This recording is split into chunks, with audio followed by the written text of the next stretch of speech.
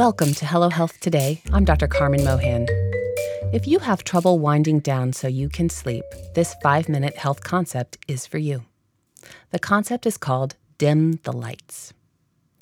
So often we treat ourselves like light switches. We go, go, go during our days and then jump into bed and expect to be, quote, out like a light. But going from 90 miles an hour to a full stop is just not how our brains work, and it's the wrong expectation of ourselves. If you don't have a brake on your 90 miles per hour car, it's time to develop a specific daily routine that helps you slow down and consider using our plan. The Hello Health process for winding down at the end of the day uses all 5 senses to teach your mind it's okay to shut down for the night. Restorative sleep is key to overall mental and physical well-being.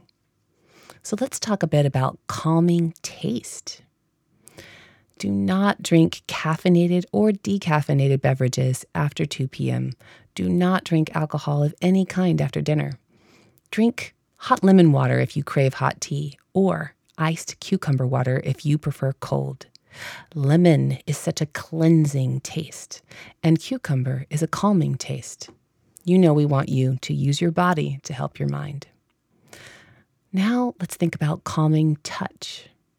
Take a shower. Wash away the day. Wash away other people's problems, emotions, and other baggage so you can reconnect with yourself.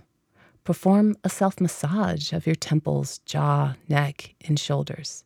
Don't you already feel more relaxed? Now, calming smells. Yes, calming smells. It's amazing how well aromatherapy can work. We like lavender in soaps, shower sprays, or on your pillow. What is a calming sight? The hour before you go to sleep, keep the lights low. If your room is not dark, use an eye mask. Basically, we don't want you to see anything. We want it to be pitch black. And finally, calming sound. Calming sounds are repetitive and usually based on nature. You can try sleep buds or a sound machine to help you sleep deeply. We also like the Calm app. And now I hope just listening to this, you're having calming thoughts. Try introducing calming thoughts intentionally.